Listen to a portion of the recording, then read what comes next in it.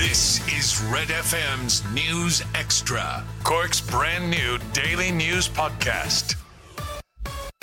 It's Wednesday. I'm Lana O'Connor with Red FM's News Podcast. Residents in East Cork opposed to plans to run the cable for the €1 billion Celtic Interconnector project past their homes are calling on EirGrid to take a cautionary approach. We spoke to locals on Breakfast News this morning. Residents opposed to plans to run the cable for the €1 billion Celtic Interconnector project past their homes outside Midleton are calling on the Taoiseach to support them.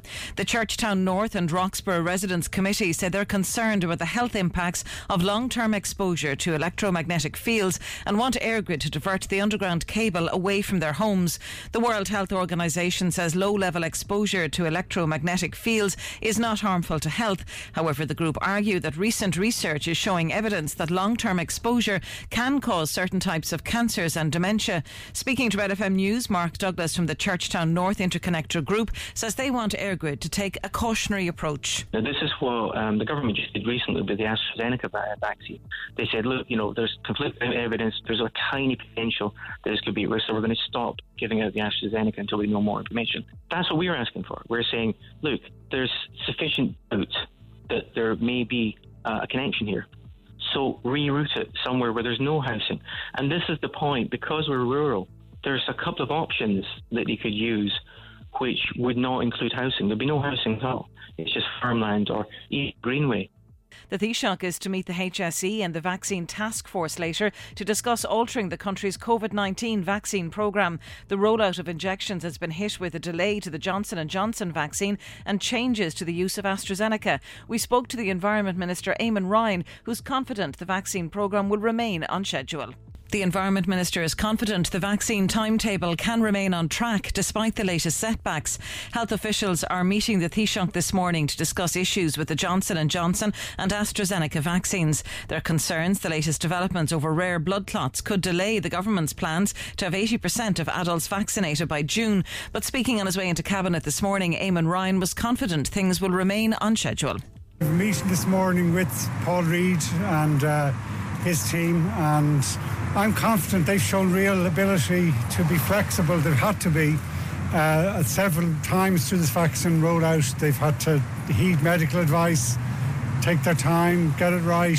So I'm confident they'll be able to do that, and hopefully we'll still be on the timescale we set for this summer. Catch up on Cork with our new daily news podcast, Red FM News Extra. I'm Rory on Sports, and Liverpool will be hoping for another of those magical European nights at Anfield as they look to progress to the Champions League semi-finals. The Reds are 3-1 down to Real Madrid heading into tonight's quarter-final second leg on Merseyside. Liverpool are set to be without their injured captain Jordan Henderson, while Madrid skipper Sergio Ramos has been ruled out after contracting COVID-19.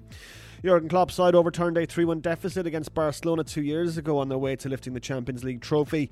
However, the Liverpool boss says there's no guarantee history will repeat itself, especially considering COVID-19 restrictions.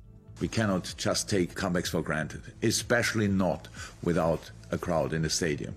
And we have to create our own atmosphere again for this game, and we will do. Kick-off tonight is at 8. Elsewhere, Manchester City bring a 2-1 advantage to Borussia Dortmund. Former City attacker Jadon Sancho misses out for Dortmund with a thigh injury. That also kicks off at 8 o'clock. In rugby, Ireland's Six Nations game against France this weekend remains in the balance. Government officials are discussing potential exemptions which would allow elite athletes to enter the country without requiring to quarantine on arrival. Minister for Sport Jack Chambers says they're operating on a case-by-case basis, with Ireland scheduled to host France at Donnybrook on Saturday. The 5 biggest stories in Cork today. This is Red FM's News Extra. It's been a while since I last spoke to Dr John Sheehan, Blackpool Bridge surgery, former Lord Mayor of Cork. He was very helpful to us in the early days of COVID. And here we are again, well past the first anniversary at this stage, and he joins me by phone. John, good morning. Morning, Neil. We have passed 1 million shots, not individuals. Some people have got the second dose, but we're over 1 million now. And AstraZeneca is causing worry, isn't it? I mean, in layman's terms, what's going on? It is. There's a small association with clotting with it. The risk is about 4 in 1 million. So to put that in context, that's less than a flight to Australia. It's way less than, say, someone who's on the contraceptive pill, someone who smokes. and about over 1,000 times less than if someone actually got COVID. So the risk is actually very low, but there is a risk there. And 4 in a million, is it 4 in a million of getting a clot or 4 in a million of dying? 4 in a million of getting a clot. But the problem with it is the clots seem to occur in young people. And it happens in places where they normally we get our clots in our legs and our lower extremities. These clots seem to be happening higher up in the face and other areas, which usually don't present with clots. And because of that, and it seems to happen in younger people, they think it's due to the fact that younger people seem to have a more active immune response to the vaccine, and they think that's what's happening. So that's why they changed the recommendations yesterday not to be giving it under the age of 60 and to give it between 60 and 70. We're currently giving the Pfizer and the Moderna vaccine to the over 70s, so that's the logic to giving it. It's not like that they're saying, oh, this vaccine doesn't work. It does work. It works quite well, but it's just a balance of risks. Okay. So we've learned that. It's estimated that the rare events occur in between 4 and 10 people in every 1 million. And of the 4 in a million, 1 in a million may die. Is it a bit of a knee-jerk reaction when you look at numbers like that? It is. I suppose it's the precautionary principle, because this is the biggest vaccination program ever. And it's all happening so fast. The fear is that if this is a warning sign of something happening, now is the time to act, rather than go ahead and then suddenly discover, no, this was way worse than we thought. So I think that's the logic behind it.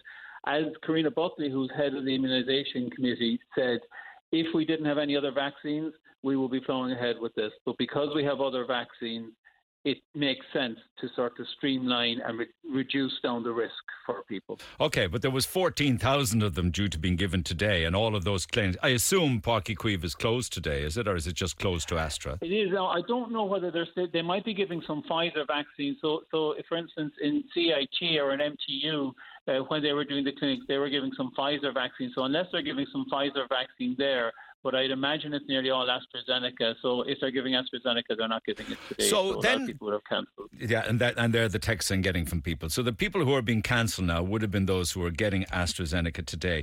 Just drill into over 60s as opposed to under 60s, those with underlying health conditions and those not. That's where it gets confusing for me. What are they saying? It does, yeah. So if you're over 60, they're going to go ahead with the AstraZeneca. If you're under 60 and you have a high-risk condition, and you've already... So the difficulty applies. People who have already got one dose, should they get the second dose? And they're saying yes. For those people who are high-risk, who've already got one dose, they should get their second dose. The other group then are people under 60 who aren't high-risk, who've got one dose. These would be like healthcare workers, people working in residential facilities, people like that. They're delaying that until 16 weeks rather than 12 weeks. And the logic of that is that there's a number of big studies currently underway, and they feel they have a lot more information in that extra by delaying it by a few weeks. So that's the logic behind that. Don't forget to like and subscribe to get Red FM's News Extra daily.